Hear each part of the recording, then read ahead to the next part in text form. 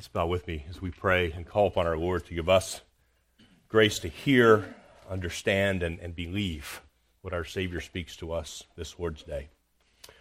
Our Father and our God, we give you thanks in the name of Christ, your Son, our King and Lord. We ask now for your Spirit's help as we open Isaiah chapter 9 together, as we consider what you testified through the prophet Isaiah more than 7 centuries before the light fully dawned upon mankind in the person and the work of our Lord Jesus Christ. Holy Spirit, will you give to us all that we need to understand the Scriptures, the very word of life. Give to us a conviction of the sin that remains in us. Grant to those, perhaps, who are here this morning who have no knowledge of Christ, grant to them the light of the gospel, to hear and believe it, to be ransomed by Christ, reconciled to God the Father, preserved and sealed by the power of your Spirit for eternity. We pray that you will fill our hearts with joy as we contemplate the incarnation of our Lord Jesus Christ. We ask this in his name. Amen. As you take your seat, will you turn with me to the book of Isaiah, chapter 9. Our text this morning will be verses 1 through 7 of Isaiah chapter 9. Have you ever experienced true darkness? And I'm not talking about even those of you who live out in the country and you go out at night with all the lights off. There still is light around you. Or even warm and toasty in your bed at night with all the lights out, there's still light in your room. That alarm clock or the phone or something is giving other ambient light. I'm talking about total absence of light. We had the opportunity several years ago to go to Natural Bridge Caverns outside of New Braunfels, and they warn you ahead of time before the tour, if you're afraid of the dark, there's going to be a moment on the tour when they shut all the lights off when you're completely underground. It's an indescribable experience if you haven't felt that before. It's a darkness you can feel. You literally cannot see your hand in front of your face, but it's an oppressive kind of darkness. It evokes kind of a physiological response, and some people panic. Some are greatly disturbed and anxious by it. But it lasts just a few minutes, and you're very relieved when those lights begin to fade back up. But much darker than any kind of environmental darkness than we can describe or experience. The Scriptures speak of a spiritual darkness that eclipses even that environmental darkness. It's far more oppressive, it's far more debilitating, it's far more blinding than any physical darkness we could experience. This spiritual darkness is deeper, it's blacker than any political oppression or darkness that man has ever known. This spiritual darkness is mankind's greatest enemy. Sin and rebellion against God creates in the hearts of a man a darkness that's blacker than anything we can fathom or imagine. In Isaiah chapter 9, the Lord speaks into this kind of darkness through the prophet Isaiah. This occurs somewhere between 700 and 740-ish years before the birth of Jesus Christ. Here, as Isaiah is ministering to the northern tribe, to the southern tribes of Judah, the foreign invaders have already ravaged northern Israel, and he's now warning Judah, the same fate awaits you. The Assyrians are ready to be used of the Lord for your destruction. He will not destroy you utterly. He will preserve a remnant, but even this remnant will be marked by darkness and gloom because of their rebellion against God. And so it's always difficult preaching a series where it's not expository. We've not been going sequentially through it, so I've not already covered chapters 1 through 8 of Isaiah over the last several weeks. So we're sort of popping down in the middle, but we understand what's going on in the background. This is the people that's been condemned by God. A judgment has been pronounced upon them, but also a promise, as we're going to see in Isaiah chapter 9, that even in the midst of this darkness, a darkness of their own making, by the way, the light will once again shine. And it will shine brighter than ever before. None of the kings that we see addressed by Isaiah, none of the kings that we see from the Davidic line, even in Judah, where on balance the kings were better, if I could say it that way, than the kings of Israel, none of them fulfilled the covenant promises that God had made to his people. And as God is about to bring judgment upon his people, he imbues this judgment, even the judgment of God, with hope. So that's where we find ourselves as we read together chapter 9 of Isaiah. I'm going to read the first 7 verses. Just the first 7 verses will be our text this morning as we contemplate this reality of God speaking hope and light into his people in the midst of an overwhelming darkness. Hear the word of God. But there will be no gloom for her who is in anguish. In the former time he brought into contempt the land of Zebulun and the land of Naphtali. But in the latter time, he has made glorious the way of the sea, the land beyond the Jordan, Galilee of the nations. The people who walked in darkness have seen a great light. Those who dwelt in a land of deep darkness, on them has light shone. You have multiplied the nation. You have increased its joy. They rejoice before you as with the joy at the harvest, as they are glad when they divide the spoil. For the yoke of his burden and the staff of his shoulder, the rod of his oppressor, you have broken, as on the day of Midian. For every boot of the tramping warrior in battle tumult and every garment rolled in blood will be burned as fuel for the fire. For to us a child is born, to us a son is given, and the government shall be upon his shoulder, and his name shall be called Wonderful Counselor, Mighty God, Everlasting Father, Prince of Peace. Of the increase of his government and of peace there will be no end. On the throne of David and over his kingdom, to establish it and to uphold it with justice and with righteousness from this time forth and forevermore. The zeal of the Lord of hosts will do this. May the Lord bless the reading of his word. Let's notice, first of all, that light will overcome the darkness. And this is a proposition that we might take for granted, but we should not. Light will overcome the darkness. That's the promise. And you have to, in a sense, put yourself in the place of a Hebrew in the southern tribes of Judah, having a sure promise given by the prophet to you that because of your sin, because of your rebellion, because of your stubborn refusal to turn and follow God, a darkness as sure and certain as God himself will envelop you. You're going to be led into exile. You're going to be conquered by a foreign enemy. And yet, even in the midst of that, there is a hope imbued in that promise of judgment.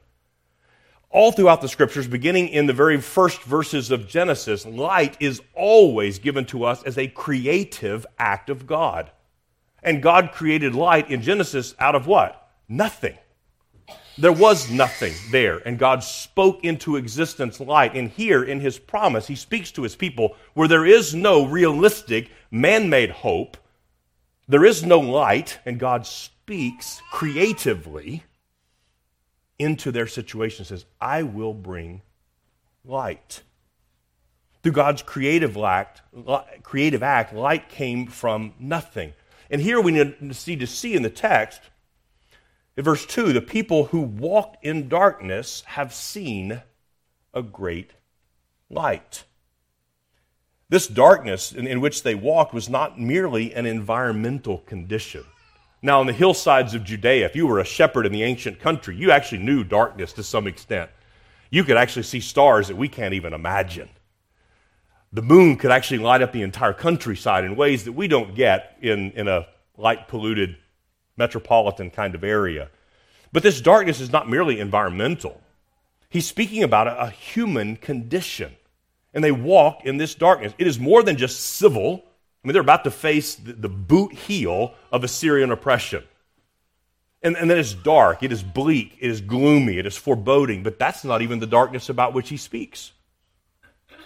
It is a moral kind of darkness, the kind of darkness that Paul expresses in Ephesians. Ephesians 1 and 2, and you see Paul wrestling with this idea of the darkness of the Gentile mind. That gives you a sense of the kind of blinding, debilitating darkness that Isaiah is speaking about here, in which the people of God walked. Now, I don't think I need to work very hard to convince you of the ongoing darkness around us, do I? You just walk out your front door and look around, and you see in the bright of the noonday sun, there is darkness all around us, isn't there? There's darkness in our civil sphere, certainly. We are very discouraged what we see at every level of the civil sphere, whether in our local or in our state or our national or even international dealings. There's a darkness in the civil sphere that's often discouraging. There's a moral and there's a spiritual darkness all around us. If you're paying attention at all, you understand how dark our culture has become in many, many ways. You see it in your own family members, in your neighbors, in your coworkers. All throughout our own community, men and women and children continue to walk in darkness. And every honest Christian will admit something profound. There is yet a darkness remaining in you, isn't there? There is a darkness that develops your own mind, your own heart, your own affections. Even those who have been bought and washed by the blood of Christ, there remains an indwelling sin. We still, in many ways, walk in shadowlands. We still wrestle with that indwelling sin. We wrestle with despair and hardship and grief and sorrow and suffering of various kinds. We face physical illness that can be absolutely debilitating, hopeless even. We can face financial distress, emotional trauma, death, and loss of all kinds. Relational betrayal, marital strife, conflict, broken relationships, personal wounds, betrayals of every sort. No one in this room is a stranger to various degrees of darkness, are we? None of us are. But look at verse 2. And yet God has promised here light which will chase the darkness away, and he's promised to treat the darkness as an enemy that will be vanquished. He uses martial language, military language, to describe the darkness as an enemy that will be conquered. Look at verse 2. The people who walked in darkness have seen a great light. Those who dwelt in a land of deep darkness, on them has light shone. You have multiplied the nation. You have increased its joy. They rejoice before you as with joy at the harvest, as they are glad when they divide the spoil. Look at the verbs here: multiplied, increased, rejoiced. But notice something significant. All these are in the past tense. All these are in the past tense.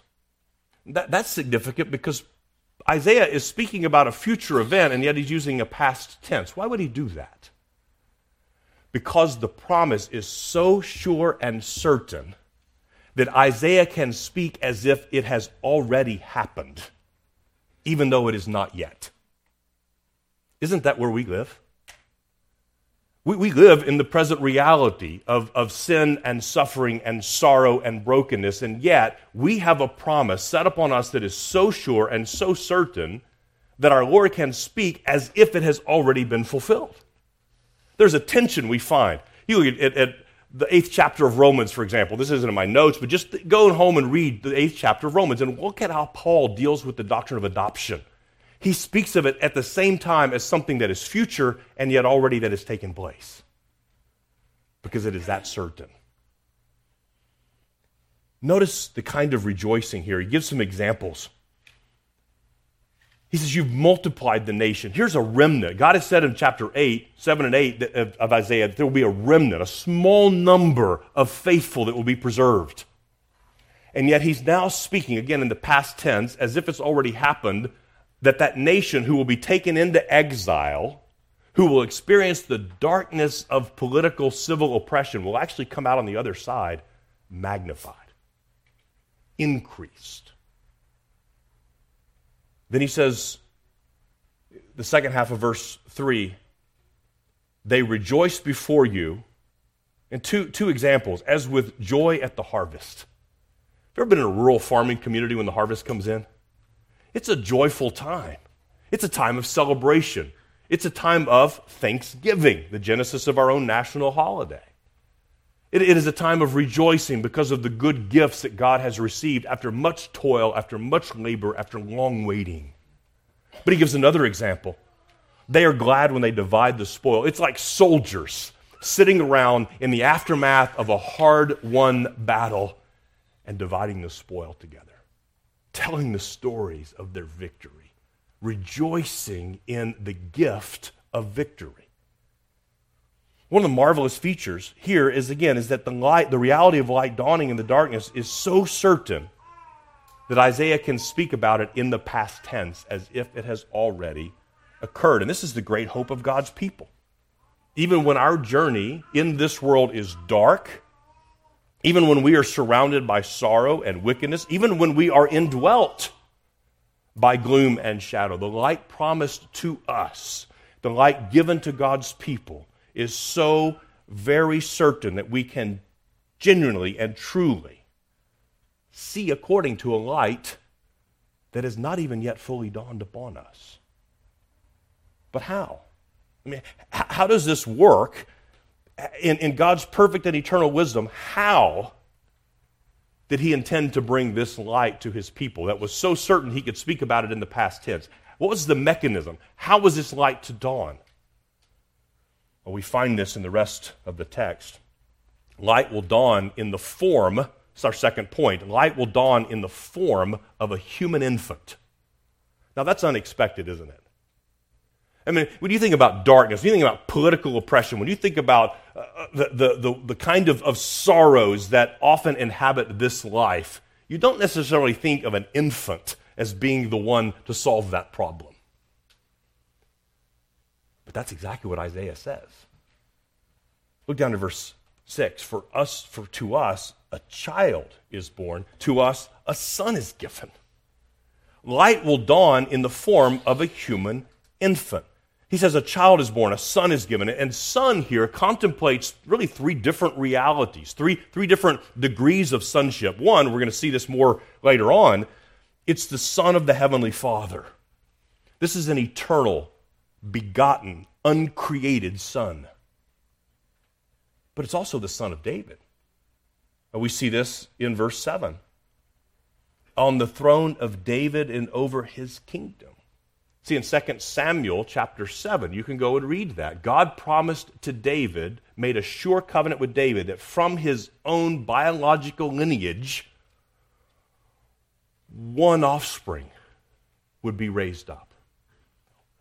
One offspring would be seated on David's throne forever. And on him, God would establish an eternal rule and an eternal government. So we also see the Son of Heavenly Father. We see the Son of David. He's a son by promise. He's a son who is destined to be king. But we also see, contemplated here, most fully in this passage, the Son of Mary. The son of a human being. Physically carried in an ordinary woman's womb and born through the natural process of childbirth. Conceived supernaturally, but born normally, naturally. And we may know that Isaiah speaks of the future son of Mary, the human Messiah king, because Matthew's gospel, you turn to Matthew chapter 4, we don't have to turn there, but mark it in your notes. In Matthew 4, in verse 16 and 17, Matthew quotes almost verbatim the second half of verse 1 and verse 2 of Isaiah chapter 9. He applies this to the Lord Jesus Christ. Out of the land of Zebulun and the land of Naphtali, but in the latter time he has made glorious the way of the sea, the land beyond the Jordan, Galilee of the nations, or Galilee of the Gentiles. The people who walked in darkness have seen a great light.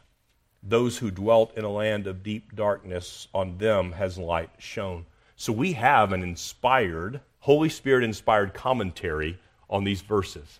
Matthew gives us the interpretation. This is fulfilled in the person of Jesus of Nazareth. And this promised son was truly and fully man. So we have an infant put before us in verse 6 of Isaiah 9. For to us a child is born, to us a son is given, And this Son is a human being. He is fully man. Jesus had a truly human body. He had a human body, which means he hungered. He thirsted. He experienced physical fatigue. He needed food and drink and sleep. He established in himself our own, in the language of our confession, our own common infirmities. But Jesus also had a human soul. Our confession says not only did he have our common infirmities, but he also had our essential properties. Have you ever thought about what is the essential property? What are the essential properties of being a human being? There are two, body and soul. Our Redeemer must have both a human body and a human soul, and he did. The Bible tells us this plainly. So, for example, and in next week's reading in Mark's Gospel, we'll see this in the Garden of Gethsemane, on the very night in which he was betrayed. He's there with his disciples praying, and he says to them, "My soul is very sorrowful, even to death. Remain here and watch with me." Jesus is not using symbolic language here. He's speaking about his humanity. He had a human body and a human soul. And he says, "My soul is in anguish." But he also had a human will. He had a human will that was distinct from the divine will. In Luke's Gospel, we find this clearly described as our Lord prayed to his Father mere moments before the mob came with their torches and their spears to arrest him. In Luke chapter 22, he says, "Father, if you are willing, remove this cup from me. Nevertheless, not my will, but yours be done." Jesus had a divine will and a human will. He had a human body, he had a human soul, he had a human will. His true humanity was necessary for us to have a fully human Messiah who could bear our sorrows, serve as our high priest, and perfectly satisfy the full measure of the old covenant demands on our behalf. Now, we saw in our catechism questions this morning, and those of you who know me know that I'm not smart enough or administratively gifted enough to plan this out ahead of time. It just so happens that as we're walking through our catechism, we just happen to be upon questions that are immediately relevant to our text this morning. What kind of mediator and deliverer should we look for then? One who is truly human and truly righteous, yet more powerful than all creatures, that is, one who is also true God. And question 16 says, why must he be truly human and truly righteous? God's justice demands that human nature, which has sinned, must pay for its sin. But a sinner could never pay for others. See, this is the dilemma that Scripture puts before us. Man has sinned, he's in need of atonement, but only another human being could satisfy the demands of God's justice, and only a perfect, sinless, spotless, righteous man could do that. The writer of Hebrews, in Hebrews chapter 5, demonstrates to us the necessity of this son, of this child being fully human.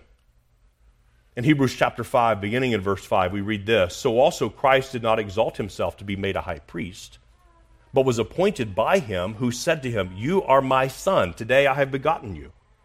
As he says also in another place, 'You are a priest forever, after the order of Melchizedek.' In the days of his flesh, Jesus offered up prayers and supplications with loud cries and tears to him who was able to save him from death. And he was heard because of his reverence. Although he was a son, he learned obedience through what he suffered. And being made perfect, he became the source of eternal salvation to all who obey him." See, according to his flesh, according to his humanity, our Lord Jesus Christ had to learn obedience to his Father, an obedience that none of us will ever perfect, and yet he perfected that on our behalf. All of his perfection, all of his perfect communion with God, all of his perfection in keeping the law of God, if you are in Christ, has been credited to you. So if Jesus Christ had not come in human form, if he did not share our common infirmities, if he did not share our common weaknesses, if he did not suffer the limitations of our shared humanity, he could not have been our Savior. He could not be our high priest. He could not intercede for us today as our great high priest had he not clothed himself in human flesh. So the doctrine of the incarnation is absolutely necessary for our Christian faith. And God in the flesh has drawn near to us. Some 700 plus years after Isaiah first spoke these words, Jesus Christ came. And yet, in order for this light to fully dawn on humanity, that's only half of it. He came as a son, he came as a child, he came as a human being, but that's only half. He also came as a divine son. He came fully God. This light, human light remains fully and truly God. That's our third point. Not only has this child come, has light come in the form of a human infant, but this light remains fully and truly God. The description that Isaiah gives in verse 6, to us a child is born, to us a son is given. The government shall be upon his shoulder, and his name shall be called Wonderful Counselor, Mighty God, Everlasting Father, Prince of Peace. Of the increase of his government and of peace there will be no end on the throne of David and over his kingdom, to establish it and to uphold it with justice and with righteousness from this time forth and forevermore. There is no human being for whom that description could hold true. Not one. Not one mere human being, I should say. The description that Isaiah gives here in verses 6 and 7 about this human child can only apply to one who is also truly and fully God. These titles could never refer to a mere creature. These expressions can only refer to God himself in full divinity. Later on in Isaiah chapter 28, he's going to use a similar expression.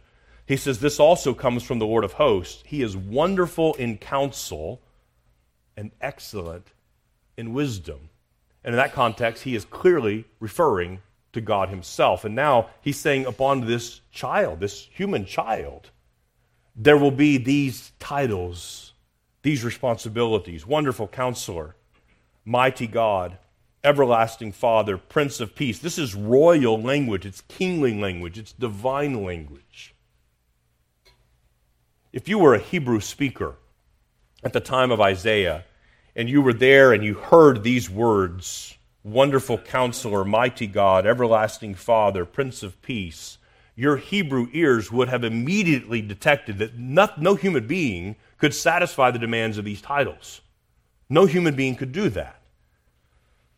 It would describe someone beyond any human ability. So how should we speak of this incomprehensible truth? That here is this son, here is this child who's assumed human nature and yet remains fully and completely God. How should we speak of this incomprehensible truth? That heavenly light has come, truly, fully, immeasurably divine, and yet he dwelt among us in human form, divinely clothed in humanity, eternity assuming human nature. How do we speak about this awesome reality? And sometimes when we're contemplating something, it's helpful to say what it's not, and then that will help us better establish what it is. And so, for example, in Philippians chapter 2, Paul makes this statement about the incarnate Christ. He says, have this mind among you, beginning in verse 5, which is yours in Christ Jesus, who, though he was in the form of God, did not count equality with God a thing to be grasped, but emptied himself by taking the form of a servant, being born in the likeness of men, and being found in human form, he humbled himself by becoming obedient to the point of death, even death on a cross.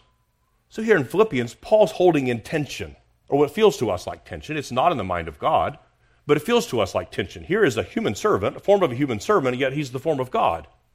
How can these both be true? And Paul says he emptied himself by taking the form of a servant. Now let's think about some ways that this passage, and this is an exercise in why you don't take one verse all by itself and establish your doctrines. You need to understand the Scriptures systematically.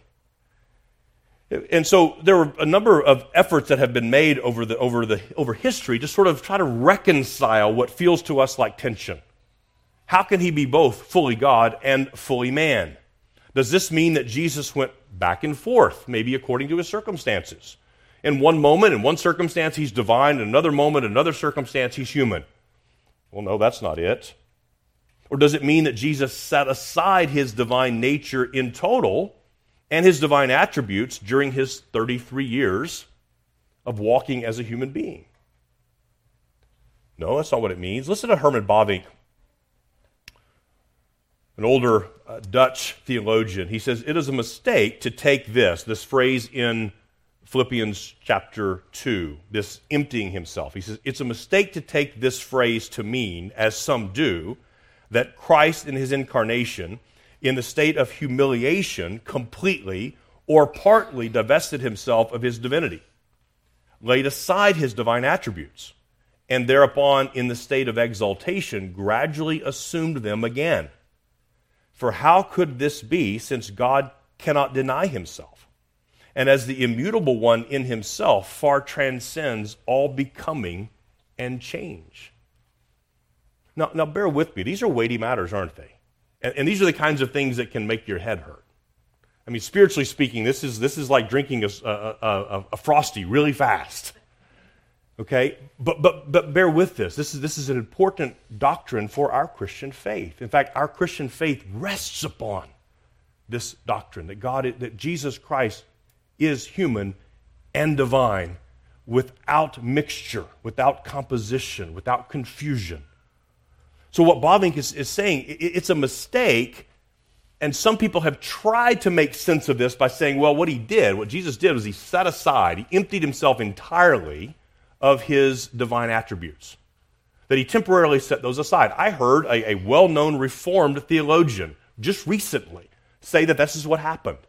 That when it came to, for example, Jesus saying that neither the Son or any other human being knows the day or the hour, he argued that Jesus had set aside his omniscience while he was on earth, and that he would take it up again when he was resurrected and ascended into glory. Was that correct? No, it's not.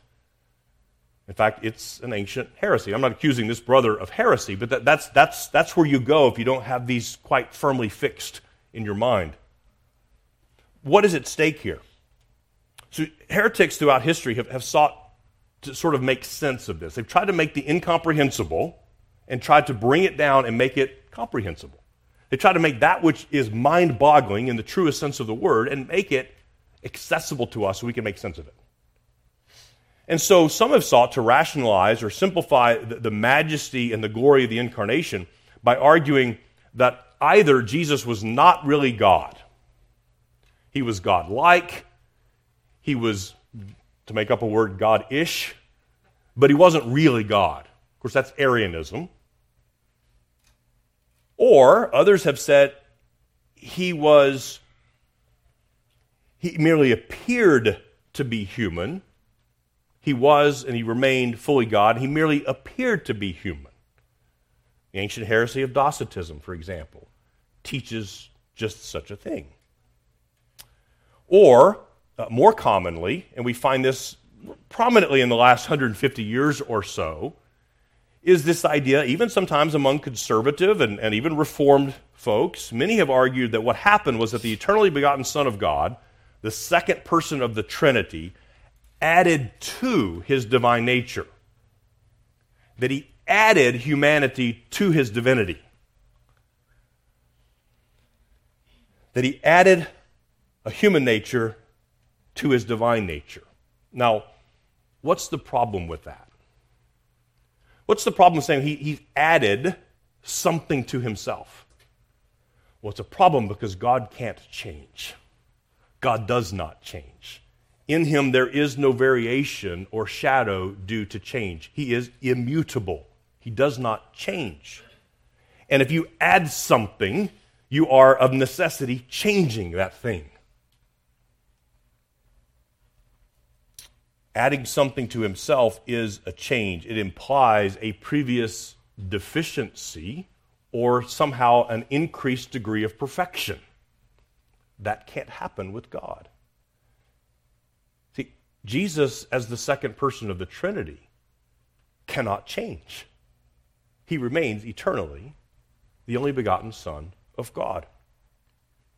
Now, when you study older theologians and you read older commentaries, you will find that the incarnation is described in really two phrases, either taking on human nature or assuming human nature. Taking on or assuming human nature. And while that's a technical distinction, it's important so that we can fully affirm our Savior's both fully God, unchanging for eternity. And he's also fully man, now for eternity. Do you know that your mediator was raised to heaven with a human body, a glorified human body? And that's the promise that we have, for example, in 1 Corinthians 15, that in the resurrection we will have a body like his. For eternity, our Savior now has a body. Christ is our perfect mediator, possessing, even now, both a divine nature and a human nature. Our high priest continues to intercede for us as both God and man. This is the mystery and the glory of the incarnation. It's not that this was a remarkable event that happened 2,000 years ago, but this remains a continuing reality for God's people. We have a divine, human mediator interceding for you, for me, today. One person, two natures. In the language of our confession, without conversion. So the divine and the human, as God assumed human nature, nothing converted about his divinity. Nothing converted about his humanity. They remained distinctly human and divine. Nothing was composed together. It wasn't like you fused two things together, like you welded two pieces of metal together. Nor was there any confusion. There were distinctions in the natures of human and divine. Nothing was added to him which he did not already possess in perfection from all of eternity. See, we can say this. We can say that the eternal Son added to humanity, but we cannot say that humanity added to the Son. You see the distinction? God in his infinite wisdom added to humanity the perfection of his divine Son. He was not lacking anything. He didn't need for humanity to be added to him. That would do nothing but corrupt him. Bavinck continues, this is continuing the quote I read earlier. He says, no, even when he became what he was not, he remained what he was, the only begotten of the Father. But it is true that the apostle says that in this sense, Christ made himself of no reputation. Being in the form of God, he assumed, hear the language, he assumed the form of a man and of a servant. Now, does this make your head swim? If you're honest, it does. Jesus Christ was and is fully God and fully human. And also, from the incarnation onward, he has assumed our full human nature, both body and soul. Now, the theological term, you've probably heard this, is hypostatic union. And you think, well, that's a big word. It is, but it's easier to say and spell the word than it is to define the concept sometimes, isn't it? Our God is incomprehensible, and we ought to resist the temptation to try to dumb things down in such a way that our minds can begin to wrap around them. We need to accept and declare how God has revealed himself in his word. To help us meditate further upon this perfection and the glory of this child, this son that Isaiah declares to us, and about which he prophesied 700 years before the Christ. Think about these words. This is how our confession of faith describes this reality. This is in the second paragraph of the 8th chapter. This is the chapter entitled Of Christ the Mediator. Chapter 8, paragraph 2, we read this. This is what we confess. The Son of God, the second person of the Holy Trinity, being very and eternal God, the brightness of the Father's glory, of one substance, meaning they have the same essential properties, the same essential qualities, of one substance and equal with the Father, who made the world, who upholdeth and governeth all things that he hath made, did, when the fullness of time was come, take upon him man's nature. So you notice the language, took upon him man's nature. It doesn't say add to. With all the essential properties and common infirmities thereof, yet without sin. Being conceived by the Holy Spirit, that's the divinity, in the womb of the Virgin Mary, humanity, the Holy Spirit coming down upon her and the power of the Most High overshadowing her, and so was made of a woman of the tribe of Judah, of the seed of Abraham and David, according to the Scriptures, so that two whole, perfect, and distinct natures were inseparably joined together in one person. Christ our mediator. Memorize this. This is easy enough to memorize. One person, two natures. One person, one mediator, one Christ with two natures, human and divine. Two whole, perfect, and distinct natures were inseparably joined together in one person without conversion, composition, or confusion, which person is very God and very man, yet one Christ, the only mediator between God and man. Praise God for his wisdom, the inscrutable ways of our God. Who can understand his mind? Now, why make so much of these detailed and even technical descriptions of our mediator? Why make so much of this? I mean, come on, Pastor, it's Christmas. Give us something that's a little easier, a little simpler. And while it may be challenging to wrap our minds, in fact, it's impossible fully to wrap our minds around this truth. We need this. We need to contemplate the wonder, the majesty, the mystery of the incarnation. And the reason for it is the background, the hypostatic union is very difficult for us to comprehend. The reason we need it is not as hard to comprehend. The reason we need such a comprehensive mediator, a God and a man, is because we have a comprehensive problem. Sin infects everything in us and everything about us, both body and soul. We need a comprehensive Savior. We need one who is fully God and fully man because our sin is comprehensive in its scope and in its effects. Sin has defiled every part of us, both body and soul. And we need this perfect, we need this complete mediator to satisfy the full demands of God's justice and to save us completely. We need far more than political or social or economic deliverance, don't we? See, the darkness that we face, the darkness that each one of us faces, is darker than we can imagine. It's more pervasive, it's deeper, it's wider, it's broader than anything we can imagine. Therefore, we need a Savior who is sufficient to meet every part of our humanity. We need a God-man. In Luke's gospel, he records for us this glorious event. And when I get to heaven, there's a number of conversations I want to have, but one of the ones I want to meet is Simeon. I want to meet Simeon. In Luke's gospel, chapter 2, here's this old man. Luke describes him as devout and righteous, and the Holy Spirit had indicated to him that he would not see death until he saw the Messiah. And then one day, Mary and Joseph walk into the temple carrying their infant son. Fulfilling the law required that the firstborn of the womb, whether man or beast, was to be brought before the Lord and dedicated as holy. So they're fulfilling the law. In Luke's Gospel, chapter 2, in verse 25, we pick this up. He says, "Now there was a man in Jerusalem whose name was Simeon. And this man was righteous and devout, waiting for the consolation of Israel. And the Holy Spirit was upon him. And it had been revealed to him by the Holy Spirit that he would not see death before he had seen the Lord's Christ.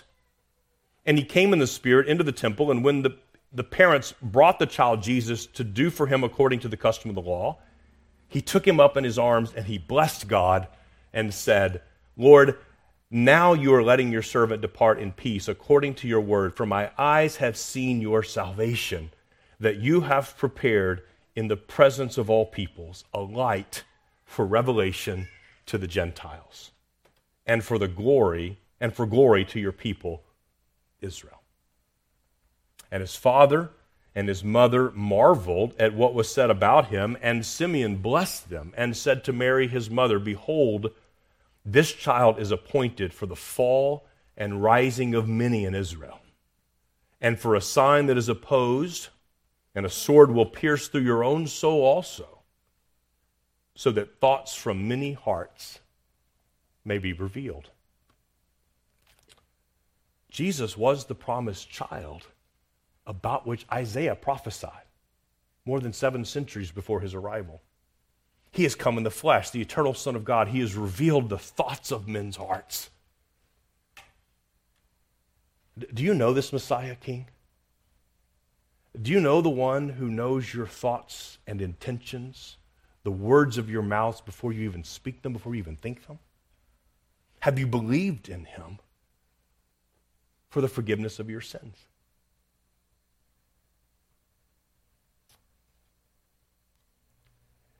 J.R.R. Tolkien, through the beloved character of Samwise Gamgee, I think he expresses this sense of darkness and dawning light. He expresses this triumph of light over darkness. Listen to this. Samwise says, I know it's all wrong. By rights, we shouldn't even be here, but we are. It's like in the great stories, Mr. Frodo. The ones that really mattered, full of darkness and danger they were. And sometimes you don't want to know the end, because how could the end be happy? How could the world go back to the way it was when so much bad had happened? But in the end, it's only a passing thing, this shadow. Even darkness must pass. A new day will come, and when the sun shines, it will shine out the clearer. Those were the stories that stayed with you, that meant something, even if you were too small to understand why. But I think, Mr. Frodo, I do understand. I know now. Folk in those stories had a lot of chances of turning back, only they didn't. They kept going because they were holding on to something. They were holding on to something. You know, this is almost precisely what the Scriptures call us to do in the midst of darkness. Almost. And I say almost because the Scriptures command of us, because the Word of God gives to us not a something to hold on to, but a someone. The child, the Son, the God-man. Our passage in Isaiah 7 concludes with verse 7.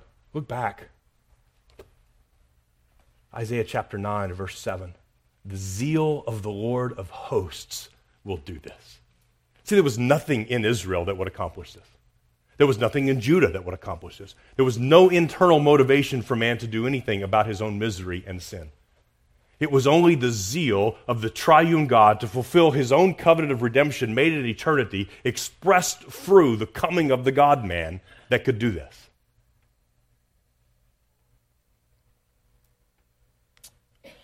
As you sit here this morning, even this Christmas day, perhaps even now, you're tempted to turn back in fear. Or even worse, perhaps you're tempted to retreat back into the shadow of your own sin. You may be tempted to throw up your hands and claim there is no hope, there is no light for the darkness you presently face. But the call comes to us to believe, to express our faith in the God-man by persevering in his promise. That the light will dawn. It is so certain, it is more true than me standing here before you. Instead, will you persevere in faith? Instead of turning or fleeing into your own sin, will you hold on to someone? Or even better than that, will you believe that someone, the God-man, is holding on to you? Let's pray together.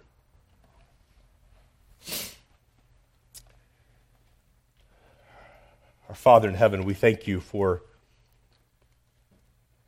your only begotten Son, that in your perfect wisdom and in your perfect timing, in the fullness of time, you've sent forth your Son, born of a woman, born under the law, clothed in humanity and yet fully God. Lord, we confess we cannot comprehend this. But we pray that by your Spirit's help we will believe it, that we will rest in it, that we will trust this truth, and that we will trust the giver of truth. We pray that by your Spirit's power we will believe this great gospel, that our sins can be washed away. By your Spirit's power, will you give us grace boldly to confront the sin that remains in us, to seek your power, to see it mortified and cleansed from us. We thank you that the penalty of it for those who are in Christ has been canceled. We pray that we will walk before you, growing in sanctification, growing in our conformity to the very image of our triune God, expressed in the Son. We pray that a love for one another would be a clear mark of the work of grace within us as we lift our voices in praise to our King together. We ask this in his name. Amen.